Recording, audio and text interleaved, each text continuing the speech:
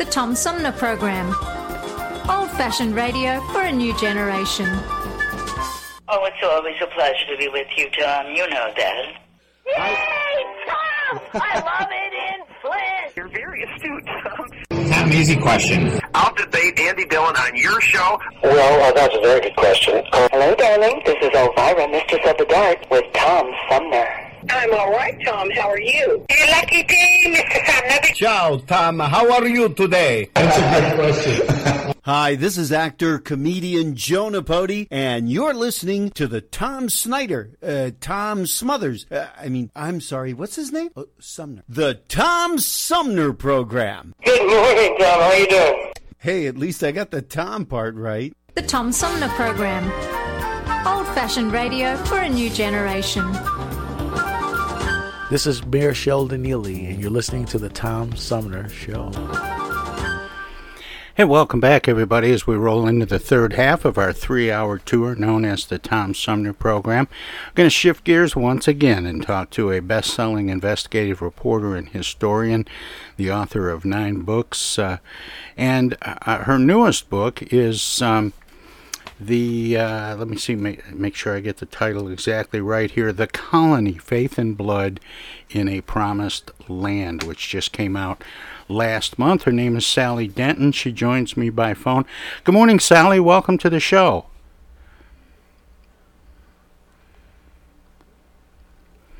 Well, I don't know if we have Sally with us or not. I can't hear. Perhaps we have to reconnect. Welcome to live radio, folks. I'll tell you a little bit about the story here that we're going to get into as soon as I get connected with Sally.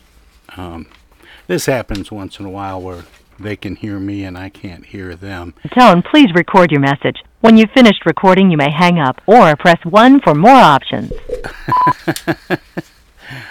Well, I guess I'll leave a message and ask for the handler or for Sally to call back to the Tom Sumner Program. We'll just do it that way, and I'll disconnect and see what happens.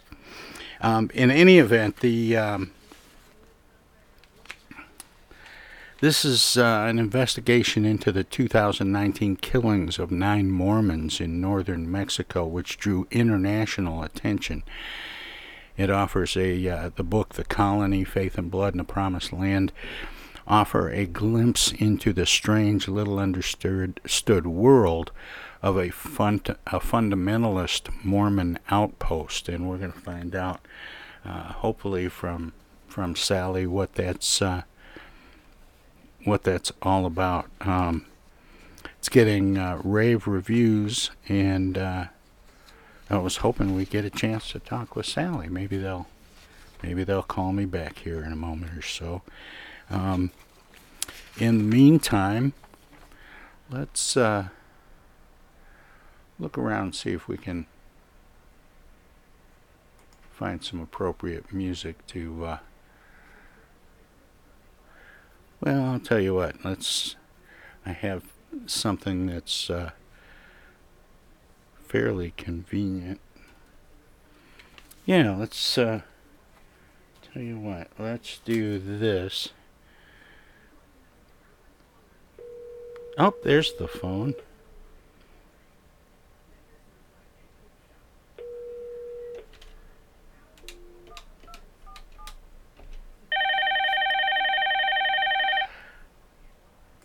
Tom Sumner Program.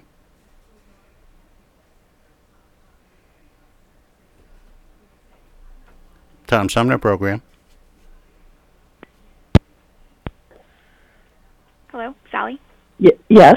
Hi, Sally. This is Tom from the Tom Sumner Program. We're finally connected. Hi. Yeah. Hi, Tom. Sorry about that. There was some confusion. Oh, welcome to live radio. Thank you. Where are you? Well, I'm actually based in Flint, Michigan, although with all the technical difficulties, it might seem like I'm located on the space station. But Let's go ahead and get into this. I was just saying while I was sort of filling the time while we got the tech stuff worked out and got connected, talking about your book, The Colony: Faith and Blood in a Promised Land. Now you are by profession an investigative journalist and have been for many years. You've written 9+ books. But how did this story end up on your desk?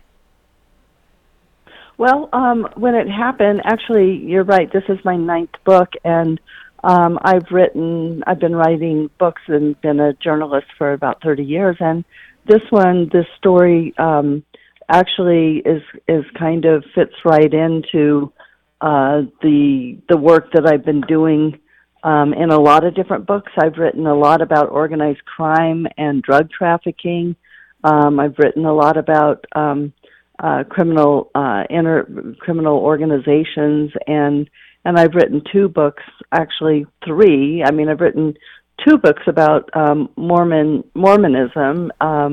One about a massacre, the Mountain Meadows Massacre, that happened in 1857, and where basically a wagon train from Arkansas was ambushed in southern Utah by a group of Mormons who were dressed up as Paiute Indians and slaughtered. It was the largest European on European settler slaughter in the history of the United States, and up until the Oklahoma City bombing, it was the single largest massacre in the history of the United States. And then I wrote a book called Faith and Betrayal about my great-great-grandmother who was converted to Mormonism in England in the 1840s and brought the first piano into the Intermountain West by wagon train, and that's all based on her letters. And she gets to Utah and it becomes discouraged and ends up leaving the Mormon Church, and then it's all based on her diaries about what was going on in Utah in the 19th century. So, and then I've written about a lot about the Mormon Church in a book called The Money and the Power, The Rise of Las Vegas and Its Hold on America, really about the early money coming into Las Vegas, Nevada, and the gaming industry from the church in Salt Lake.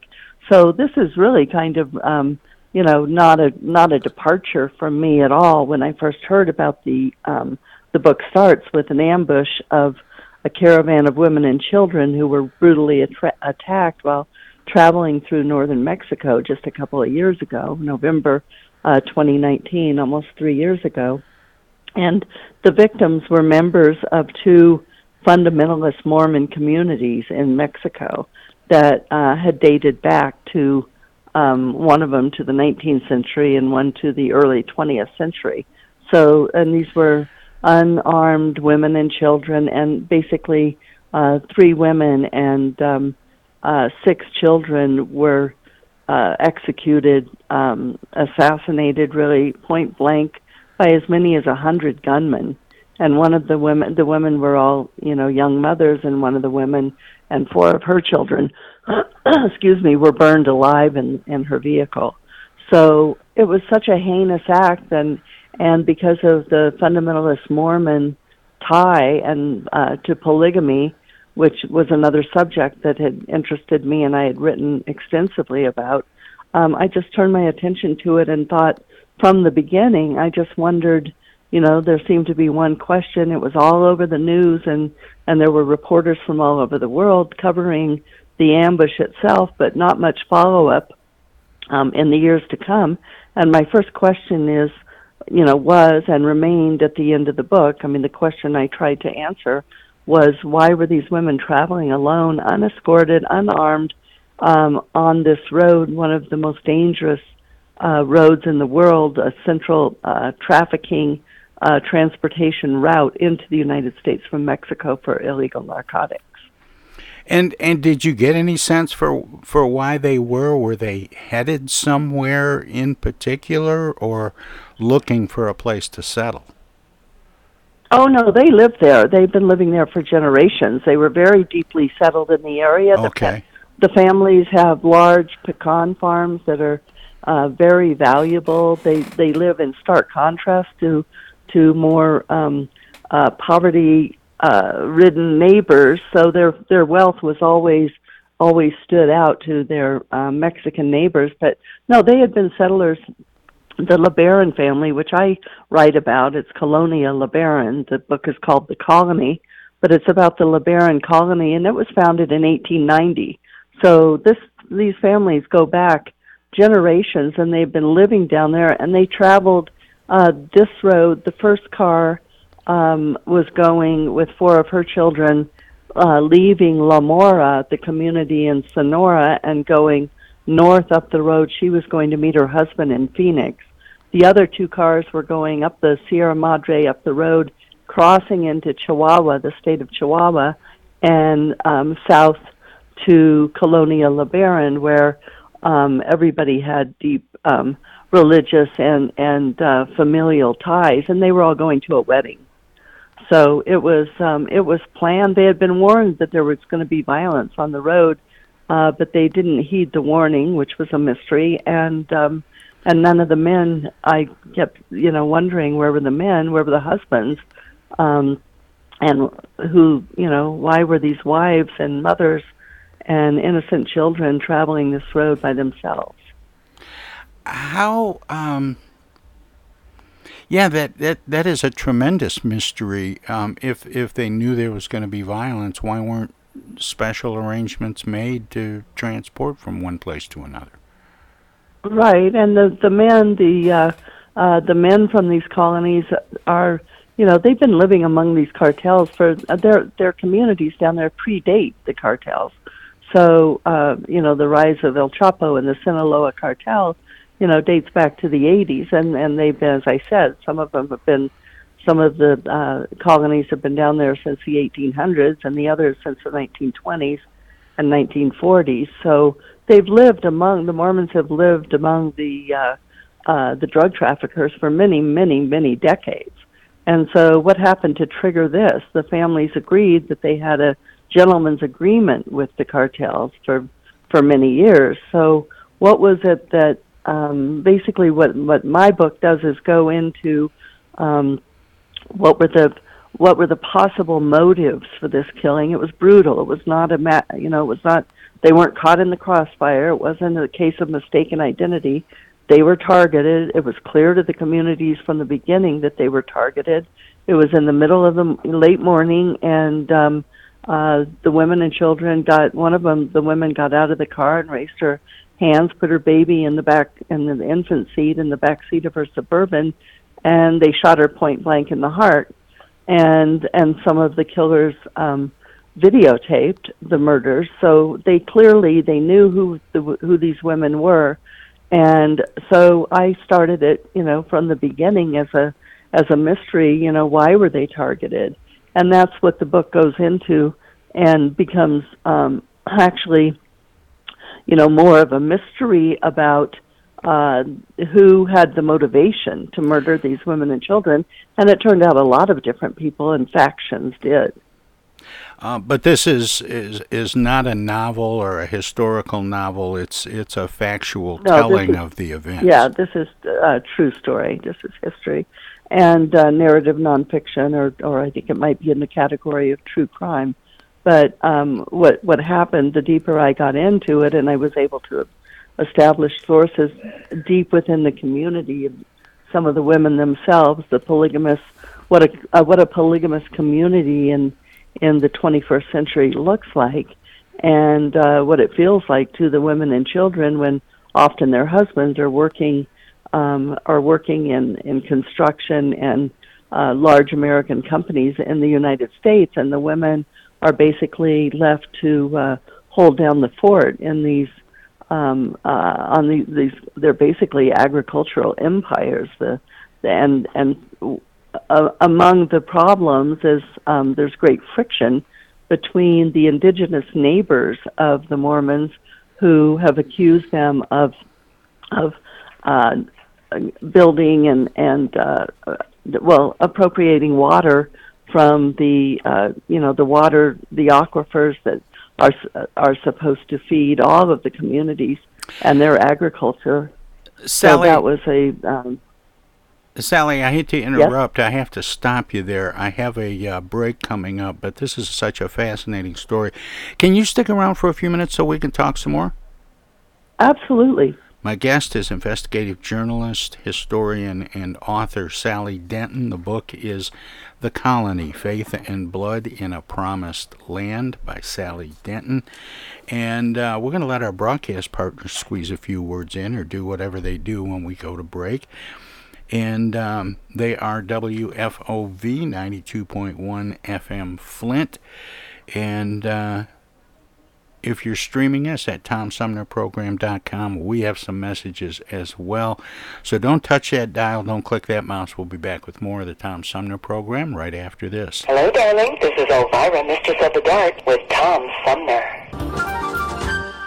I'm Julie Lopez with Crime Stoppers. Have you ever wondered what to do if you have information about a crime or the whereabouts of a felony fugitive and you want the police to know but you need to remain anonymous? Well, here's what you can do. You can go to p3tips.com or download the mobile app.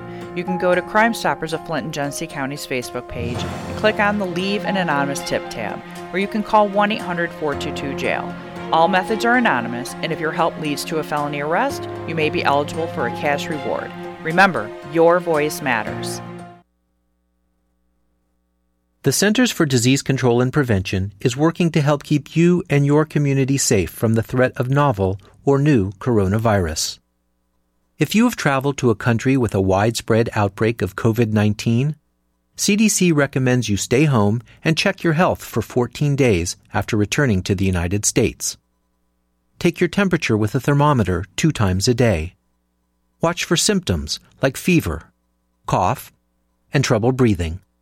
And if you feel sick or have symptoms, call ahead before you go to a doctor's office or emergency room. Tell the doctor about your recent travel and your symptoms, and avoid contact with others. For more information, visit cdc.gov. Hey, this is Tom from the Tom Sumner Program. Catch me and a gaggle of great guests weekdays on Our Voices Radio, WFOVLP 92.1 FM. You never know who might drop by. Joe By from the Blue Hawaiian. Dan Sterling. Congressman Dan Kildee. Alexander Zonjic. Actor, comedian Joe Napodi. Woodrow Stanley. U.S. Senator Debbie Stabenow. State Senator Jim Ananich. Comedian Brian McCree. The unknown comic. Mark Farner. And Tom, I want you to know Tom's my friend. You've always got great questions, and you know the material, and you care about it, and that's impressive. Nice to be with you, Tom. And I admire you for reading all of that. I haven't read the whole thing. I'm willing to admit that. Hey, Tom, this is my favorite interview always. It's like having coffee at the kitchen table with you. Tune in Monday through Friday from 9 to 12 right here on 92.1 of a kind, and check out our website at TomSumnerProgram.com. Yo, speaking. Oh, dear. Honey, our car warranty is expiring again. So soon? It just expired last week. You don't even own a car! Not now, Dana. Your father's on the phone. Hey! Mom and Dad, you're being scammed. It's a robocall.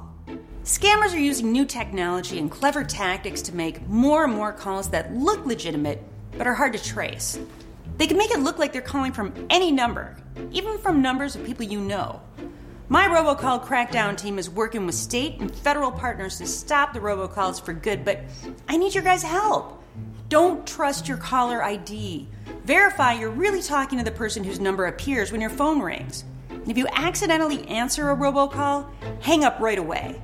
Engaging in conversation will only lead to more calls. Use a call blocking app on your cell phone that stops robocalls before they interrupt your day. And if you do get a robocall, file a complaint with my office online at mi.gov/robocalls. And Mom, Dad, please do not give your information out to these scammers over the phone. They're just trying to trick you. Well, at least they call. No, I get it. You're busy. But you know Janine's daughter is a doctor. She calls every week. A doctor. I'm a Michigan Attorney General Dana Nessel. Visit mi.gov/AG complaints for your connection to consumer protection. Hello, this is State Senator Jim Ananick, and you're listening to the Tom Sumner Program. Hey, welcome back, everybody. We continue our conversation with the author of The Colony, Faith and Blood in a Promised Land, Sally Denton, who joins me by phone. Sally, welcome back. Thanks for sticking around. Sorry to make you sit through all that. Thank you. It's great to be here. Just before the break, we were talking a little bit about the event and the fact that this is a factual telling of the event, and that it's more true crime.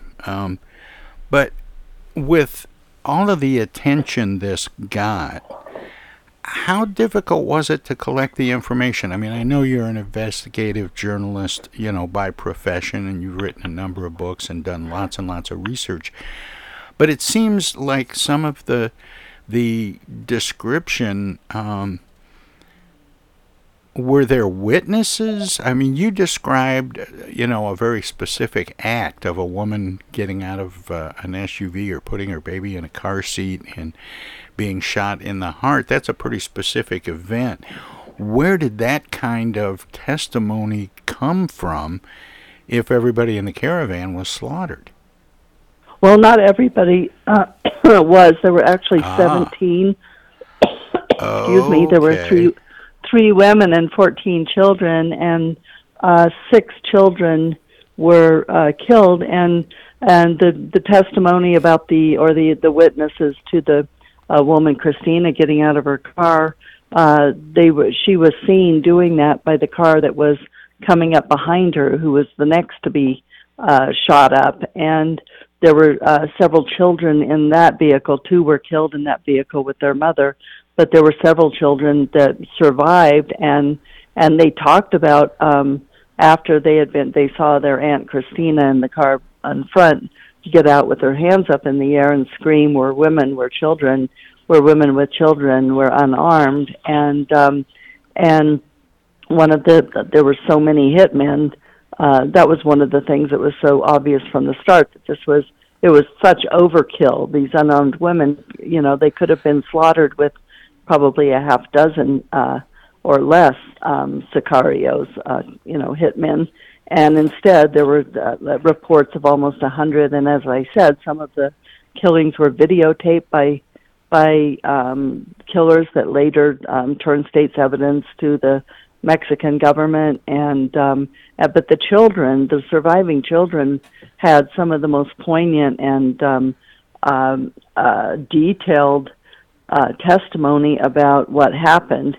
And one of the cartel hitmen who attacked the third car came down to check on to make sure that the woman was dead, and apparently was surprised that she was traveling with with 9 children, and so that set off apparently a war between rival factions who had come out expecting to do one job and were shocked that there were all these children.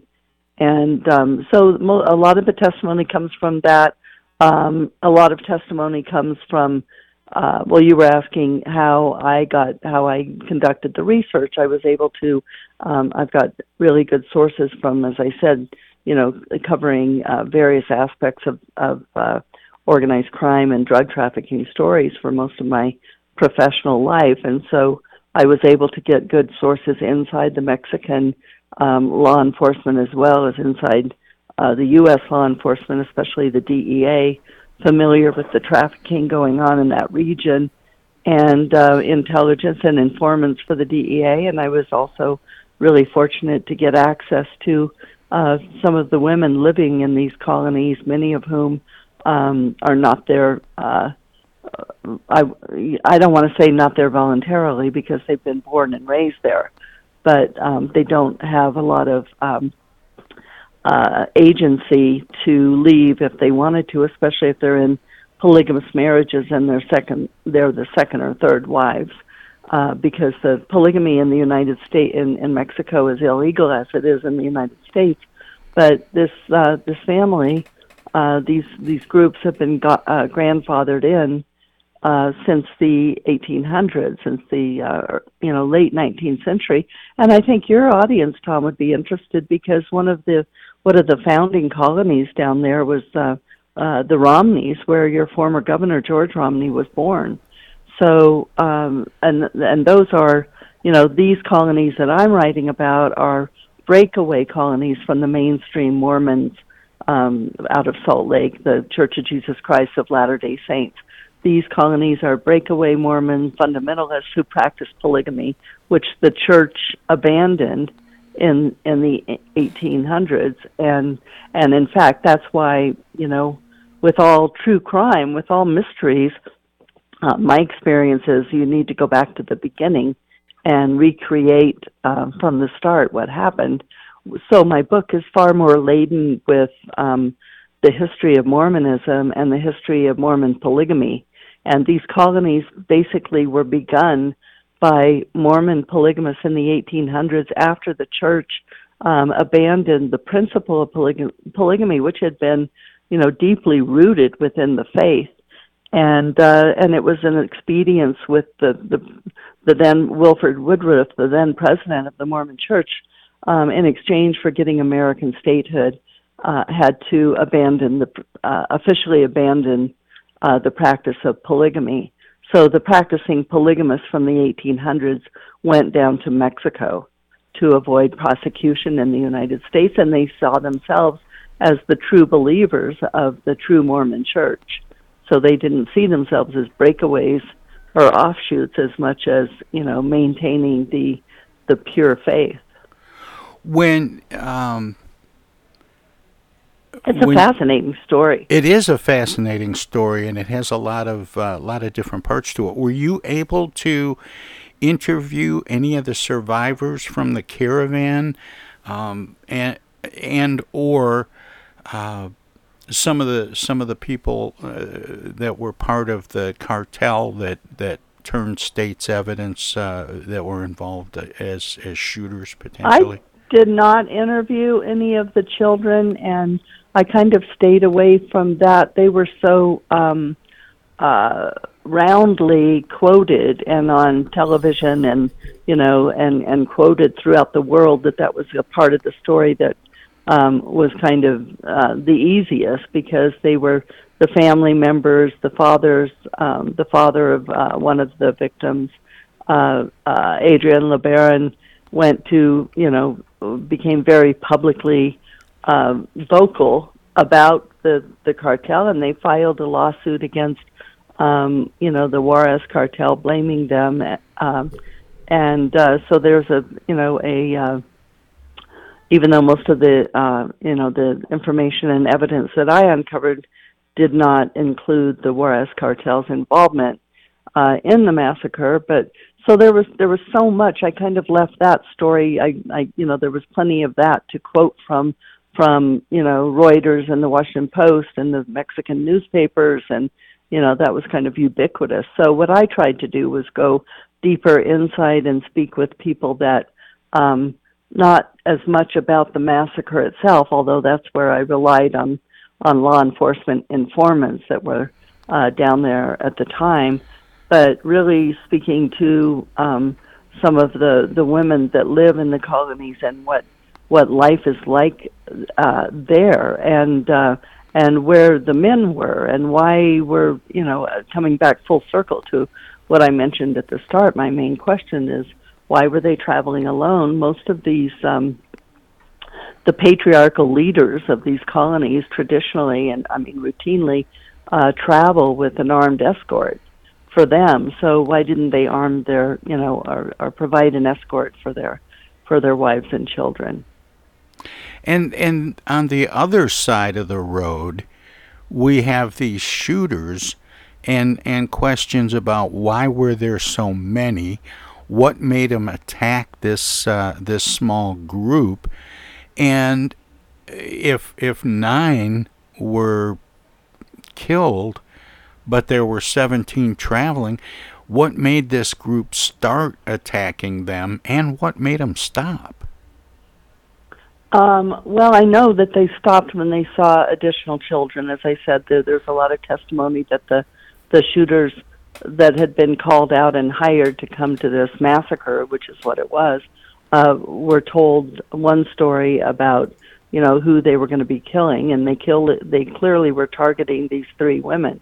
But there was a lot of testimony that the shooters themselves did not, you know, they didn't expect to go to this this huge massacre and slaughter young children, and some refused to do it. But what was clear to me from the beginning, as you said, why so many shooters? Why, it didn't take that many if they just wanted to knock out these 3 women.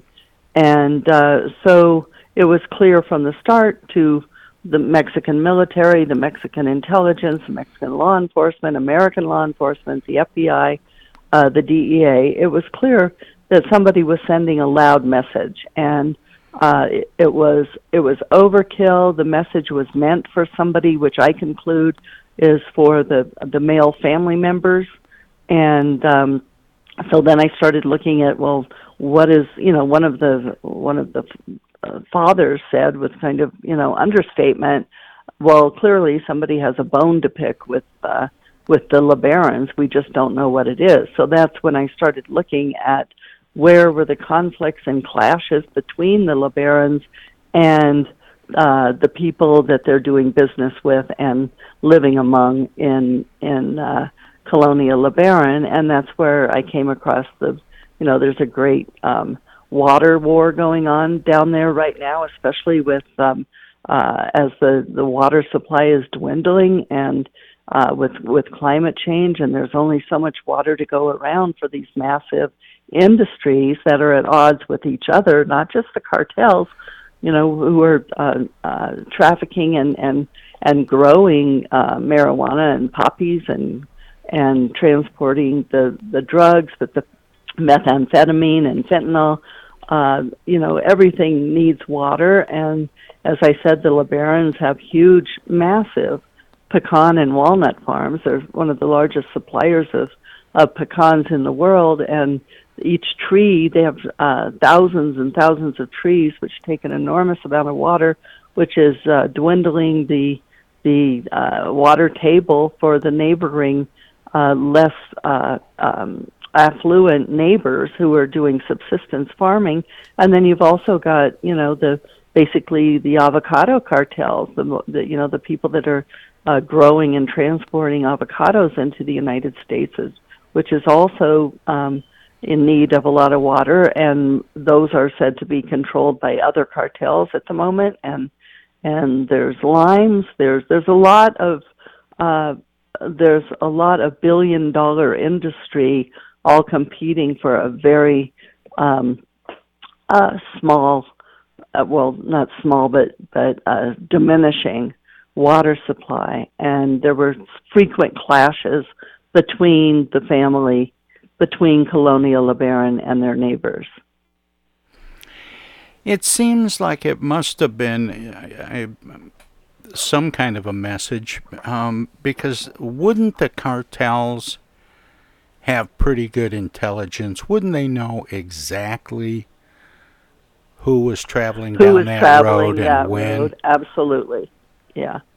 And I take that conclusion, if a lot of it from my own analysis based on, watching writing about the mob in Vegas and organized crime hits on people. You go after the family first. Generally, you're sending a message. And what I heard over and over is that they had been warned and they didn't heed the message. And they had been warned repeatedly in recent days that there was, I haven't mentioned this, but, there was, in fact, a lot of chaos and upheaval happening in the region because El Chapo Guzman, Joaquin Guzman, had just been incarcerated in the United States, and he had been dominating he controlled that region for the past 3 decades.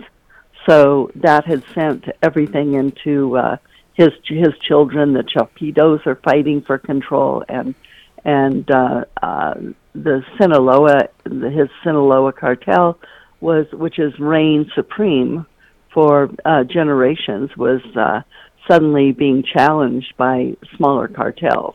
So there was definitely violence in the area that had been, prompted. His incarceration was in the summer, it was just a couple of months before this happened.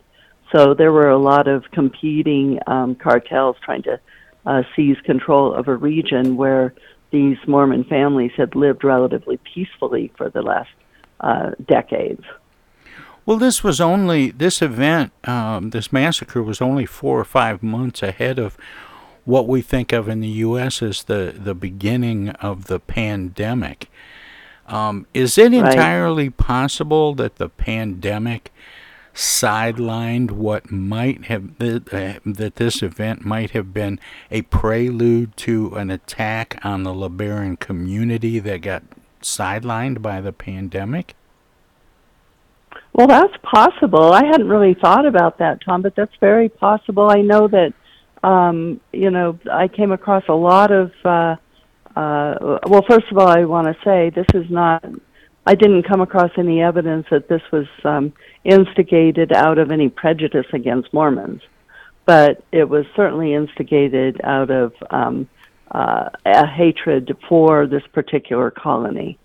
And also, as the book details, early on, former President Trump wanted to use it as a reason to invade Mexico, to designate the cartels as terrorists and take military action.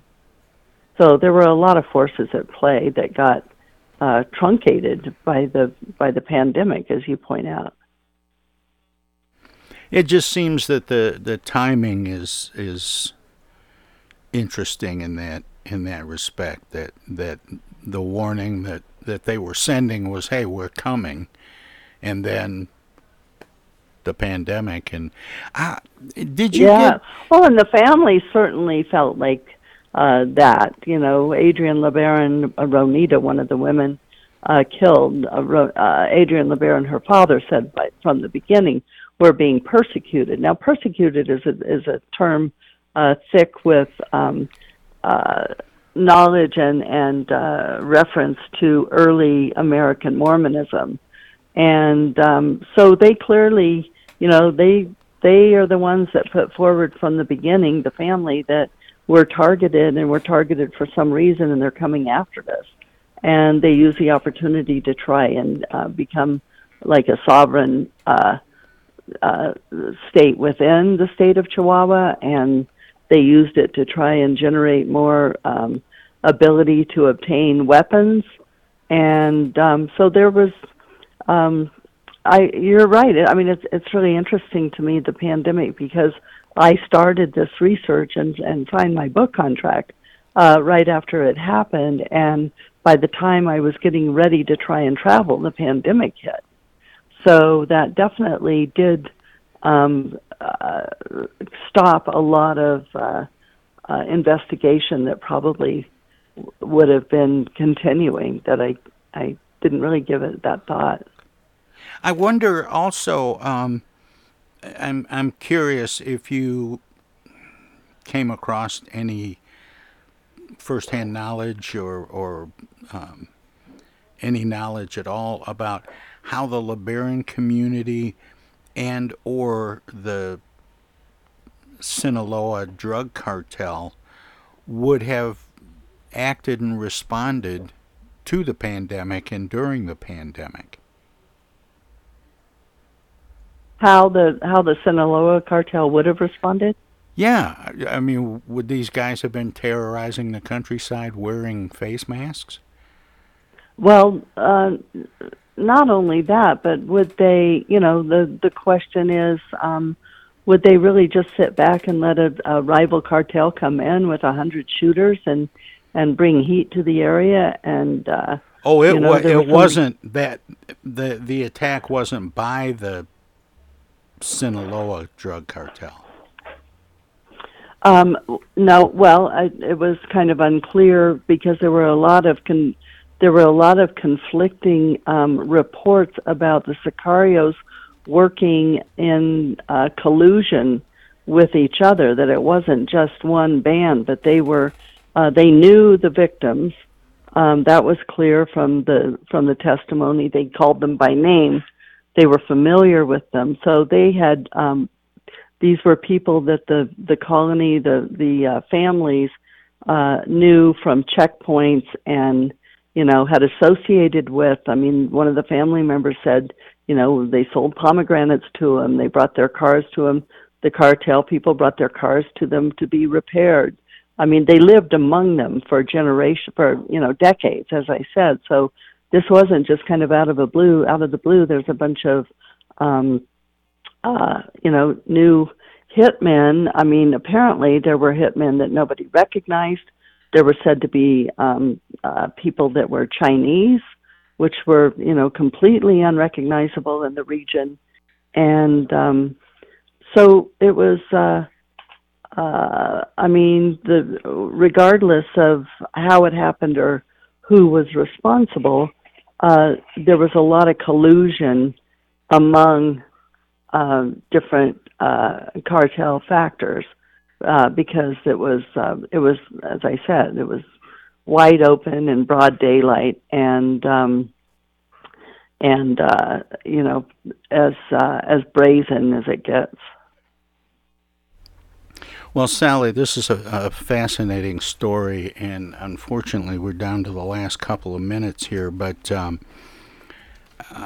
I always like to give guests an opportunity to let listeners know where they can learn more about you and your work, past, present, and future. Do you have a website you'd like to share? I do. It's www.sallydenton.com, and all of my books are on there, and anybody who is a follower of my my writing would see that this is this is not a one-off subject. This is very much tethered to many of my other books. And of course, the book's available on Amazon and in bookstores and everywhere else.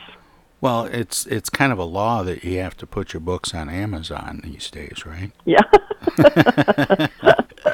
Well, Sally, I really appreciate you having me.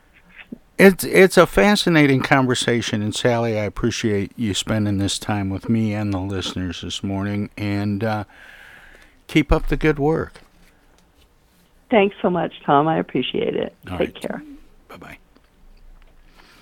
That was investigative journalist, historian, and author Sally Denton. The new book is The Colony, Faith and Blood in a Promised Land.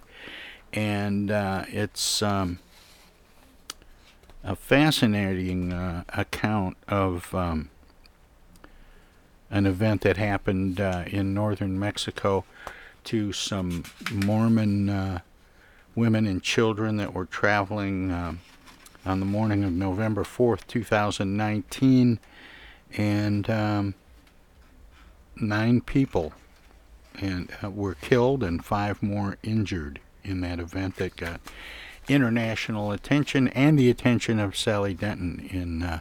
In this book is a true crime accounting of that event and information surrounding it. We're going to take a short break, and we'll be back with the final segment of today's edition of the Tom Sumner program. I hope you'll stick around and be with us. Hey, this is the Unknown Comic, and guess what? You're listening to the Tom Sumner Show right now, and now, and now too, and even now. It's 2022, and this year the Tom Sumner program begins its 15th year. It would not be here without support through the years from individuals and organizations like these. Seth David Radwell, East Village Magazine, Flint Institute of Music, Hello, I'm Maestro Rickety Meg. Flint Community Schools, MTA Flint, Flint Comics and Entertainment, Hamady Complete Food Center, the Flint River Watershed Coalition, W.H. Wisecarver, the Genesee County Road Commission, Lone Museum Auto Fair, Thomas Appliance, the Genesee Health Plan, Flip Technology, Mott Community College, Pure Michigan, Friends on Facebook have also helped by contributing to the show's online fundraisers 2 or 3 times a year. If you would like to help the Tom Sumner program continue to thrive by becoming a sponsor, send an email of interest to tom@tomsumnerprogram.com. Add your name to the list of supporters, past, present, and future. Right now, the COVID-19 vaccines are available to millions of Americans, and soon they will be available to everyone. This vaccine means hope. It will protect you and those you love from this dangerous and deadly disease. I want to go back to work and I want to be able to move around. To visit with Michelle's mom, to hug her and see her on her birthday. You know what I'm really looking forward to is going to opening day in Texas Ranger Stadium with a full stadium. We've lost enough people and we've suffered enough damage. In order to get rid of this pandemic, it's important for our fellow citizens to get vaccinated. I'm getting vaccinated because we want this pandemic to end as soon as possible. So we urge you to get vaccinated when it's available to you. So roll up your sleeve and do your part. This is our shot. Now it's up to you. Do you ever feel like you need an attitude adjustment? Are you wishing there was a magic pill or a new app for your mobile device? Why don't you try live local music?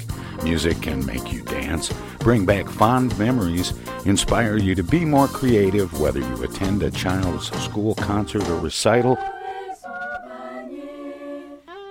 go to a local symphony concert, visit local bars and restaurants that feature dance music, sing-along piano, or jazz and blues.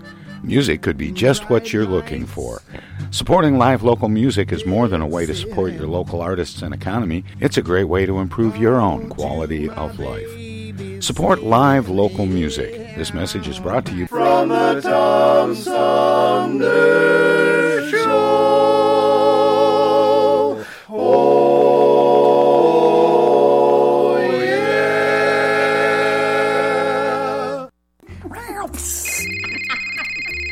Yellow? Honey, it's Dana. Dana? Something must be wrong. She never calls. Dana, what's wrong? Take this down. She's stranded on the side of the road. I'm not. She needs us to send her an Amazon gift card. I don't. And she'll use it to pay the tow truck driver. I won't. Mom, Dad, that's not me. It's a scam. Scam artists will call, text, or email people trying to get them to buy a gift card from Amazon or some other company, and then ask for the gift card number over the phone. Remember, gift cards are for gifting, not for paying people. If someone asks for payment using a gift card from Amazon, Target, or some other store, it's a scam. Hang up or delete the message. These scammers are awful. Wish they'd pretend to be her brother sometimes. Be nice to hear from him. For more tips on avoiding scams, visit michigan.gov/AG for your connection to consumer protection. I get the uneasy feeling Rod Serling is behind one of those doors. Rod Serling. Rod Serling. What's this, the Twilight Zone? Where is everybody? I would have been headed for the Twilight Zone. Twilight Zone? If I go any lower, I'll be in the Twilight Zone. All right. Oh, but Jethro's right at home in the Twilight Zone. I'm in the Twilight Zone. Now, having made this little jaunt into the Twilight Zone, I got a feeling something strange is about to happen. In the Twilight Zone. Hi, this is Ann Serling, and you're listening to the Tom Sumner Program.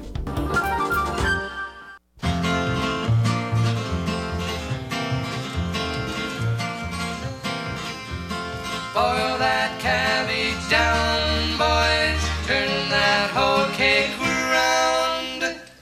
The only song we sing.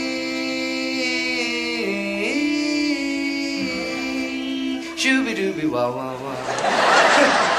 What was that? It was a little jazz.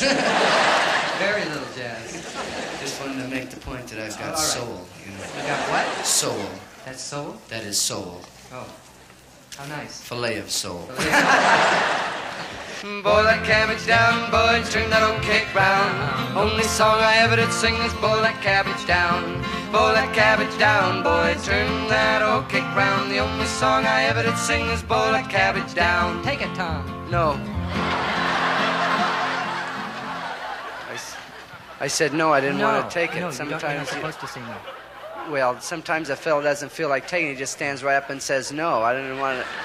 I didn't know it upset you this much. I just don't want to take Look what it. did to the song. Too bad you caught me on an off night like that. I just don't want to take it Tommy, when a fella stands up and folk singers says. always take it. You know that? You haven't even read the folk singer's guidebook. You haven't even read the folk singer's credo. You don't know what it is to be a folk singer. You're a big phony. Oh yeah? Yeah. Tell me, have you read the folk singer's credo? Yeah. Are you a folk singer? Yes, I are. Okay. Then you've read the guidebook, right? And you've read the credo. Remember when you got your guitar, it came with a book? Came with the book and an Arthur Godfrey chord changer. Yeah, Mom read it to me. Yeah, okay. What does the folk credo say? It says all folk singers are obligated to do what? Dickie, I didn't know. Obligated to do what? I don't remember what it said there. Say the whole credo. Come on. All folk singers are obligated to take it. That's right. He said to take it. If you feel like it. If you don't feel like it. It doesn't say if you feel like it. It says all folk singers are obligated to take it without hesitation, without thinking. They're to take it like a reflex. Take it, Tom. Boom, boom, boom. Yeah, well, so when I say take it, I want to see you hop to it all the time, every time. Dickie the Dictator. Boil that cabbage down. Take it, Tom. Boom, boom, boom, all the time.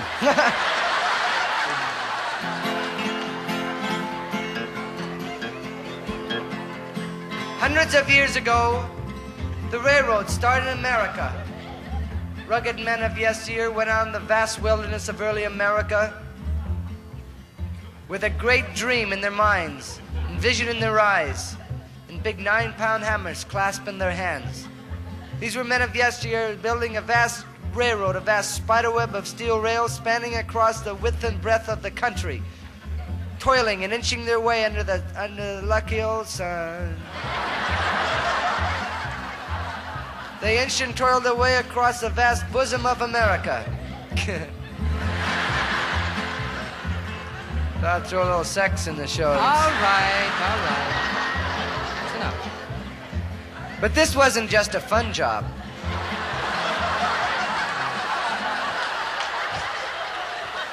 You're a real garbage mouth, you know that? You're talking about history, remember? Well, these railroad men, it wasn't fun. They faced dangers. These men have used to where they went, there lurked dangers.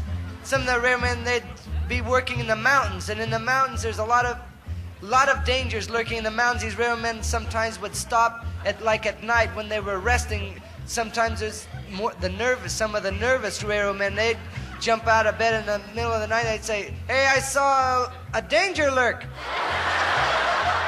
Well, what kind of dangers? There was dangers lurking in the mountains, and they had to build the railroads across raging deserts and blazing rivers and across the plains of America, and there lurked dangers. Tommy, raging deserts and blazing rivers? They were tough, man, to get across those. Yeah, I think so. And these railroad men, to make it even worse, they were fearless men. They had to build railroads. Wait till you hear this. They had to build railroads across crevices. Deep crevices in the ground, and these railroad men had to span these crevices with big railroad pretzels. And in the bottom of these crevices, oftentimes in the bottom of these crevices, there lurked pumas. That's right, pumas with claws and foam coming out of these pumas' mouths. Tommy, that's wrong. And they have bad breath, too. There weren't any pumas down there. There was pumas, and these railroad men, they'd say, "Wow, look at those pumas down there in the crevice." There weren't any Hey, pumas. I don't want to build a railroad across this crevice. I don't care what you say, there's pumas in them. Tommy, for crying out loud, there were no pumas in the crevices. There wasn't even one puma in one crevice. There was not. There was 3 pumas in the crevice. Mama Puma and Papa Puma and Baby Puma. Who's been sleeping in my crevice? All right, Tommy, do you want me to tell you why there were no pumas in the crevices? There was pumas. You want me to tell you why? The reason there weren't any, we don't have any pumas in this country. You see, there are no pumas in America. We accept everybody in America, Dickie. That's right, we do. But do you want to keep your story truthful, Yes, historically correct? Yes, I do. And get rid of the Pumas right now. I'm not going down that crevice. Well, there was these vicious beasts in these crevices, and these railroad men were sore afraid. And these railroad men come up to these crevices, they say, "Wow, look at those vicious beasts in the crevices." Sure smell like Pumas. Hey, cut that out. But they weren't. But they weren't. And these railroad men were sore afraid. Yet the railroads were completed. Yes, Americans, we can look back with pride on the historical archives of American history, where these men of yesteryear completed this giant task, the transcontinental railroads. It took a Herculean effort on the part of these men, but the task was completed, and you're probably saying, you probably wonder, when since this song cometh? Maybe. Well, a big feast transpired, and a sole substance for this feast, for these ravenous railroad men of yesteryear, in this big feast, the sole substance was hotcakes boiled in cabbage juice. Big, giant pancakes boiled in a pot of cabbage juice for several hours. Then they'd eat it. Hotcakes and cabbage juice, those guys all think it's swell. But every time I eat the stuff, I always feel like blah. Oh, boil that cabbage down, boys, turn that old cake round. The only song I ever did sing is boil that cabbage down. Working on the railroad, working all day long. Take it.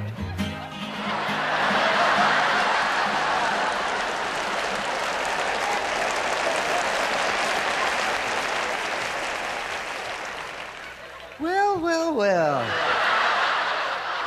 When someone says take it, you're supposed to take it. I suppose you've read the folk singer Credo. You shut your mouth off about it enough, and then when I say take it, you didn't take it. When someone says take it, you're supposed to take it. Are you a folk singer? I'm very sorry. Don't get belligerent. Why didn't you take it? When someone I'm not trying to get belligerent because you were absolutely right. You stood Boy, up. that really makes me angry when a guy doesn't take it. That's right, and it makes me angry too. And I think anybody who doesn't take it should be severely chastised, Tommy. Because you were right. The way you said take it was in a true folk tradition. You stood up there on your own 2 feet and you said take it with authority. You knew what you were doing. You're a man who knows where he's going. That's the way you were. You said take it. And I didn't take it. I know that I didn't take it. I don't know what happened. I assumed you were going to take it. Well, you're supposed I know it. I'm supposed to take it. A folk singer should never assume anybody else is going to take it. And I should have known. I should have been alert. And I wasn't. I guess my mind was just wandering, that's all, and I apologize for not taking it. Now, I assure you I'll do my best to see that it never, ever happens again. Honestly.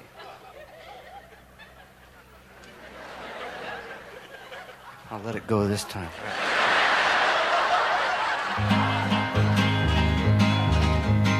Working on the railroad, working all day long, take it. Working. Boil that cabbage down, boys, turn old cake round. The only song I ever did sing, boil that cabbage down, boy, turn that old cake round. Only song I ever did sing was boil that cabbage down. Boil it down.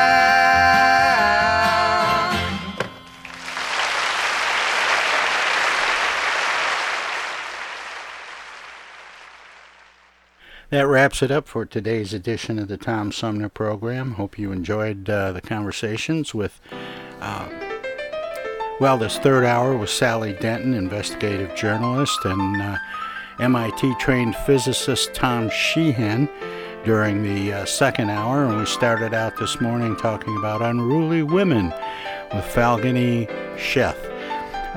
Join us tomorrow for Armchair Politics. Mark Everson will be sitting in with a roundtable. We're going to start out the show with Flint Mayor Sheldon Neely, and we're going to talk with GOP gubernatorial candidate Tudor Dixon. So I hope you'll be with us. Good night, everybody. The Tom Sumner program is a live variety show. We want to acknowledge all of our guests who play such an important role in the show, and our cavalcade of cohorts from coast to coast for their regular contributions. Most of the musical accompaniment was provided by people in or from the Flint area. Many of the pre-recorded portions of the Tom Sumner program are made possible by Flint's own Steve McComb and Pencil Sketch Recording in Nashville, Tennessee. If you have comments, questions, or suggestions about the show, find us on Facebook. This is Prue Clearwater. Join us next time for another edition of the Tom Sumner program, and thanks for listening.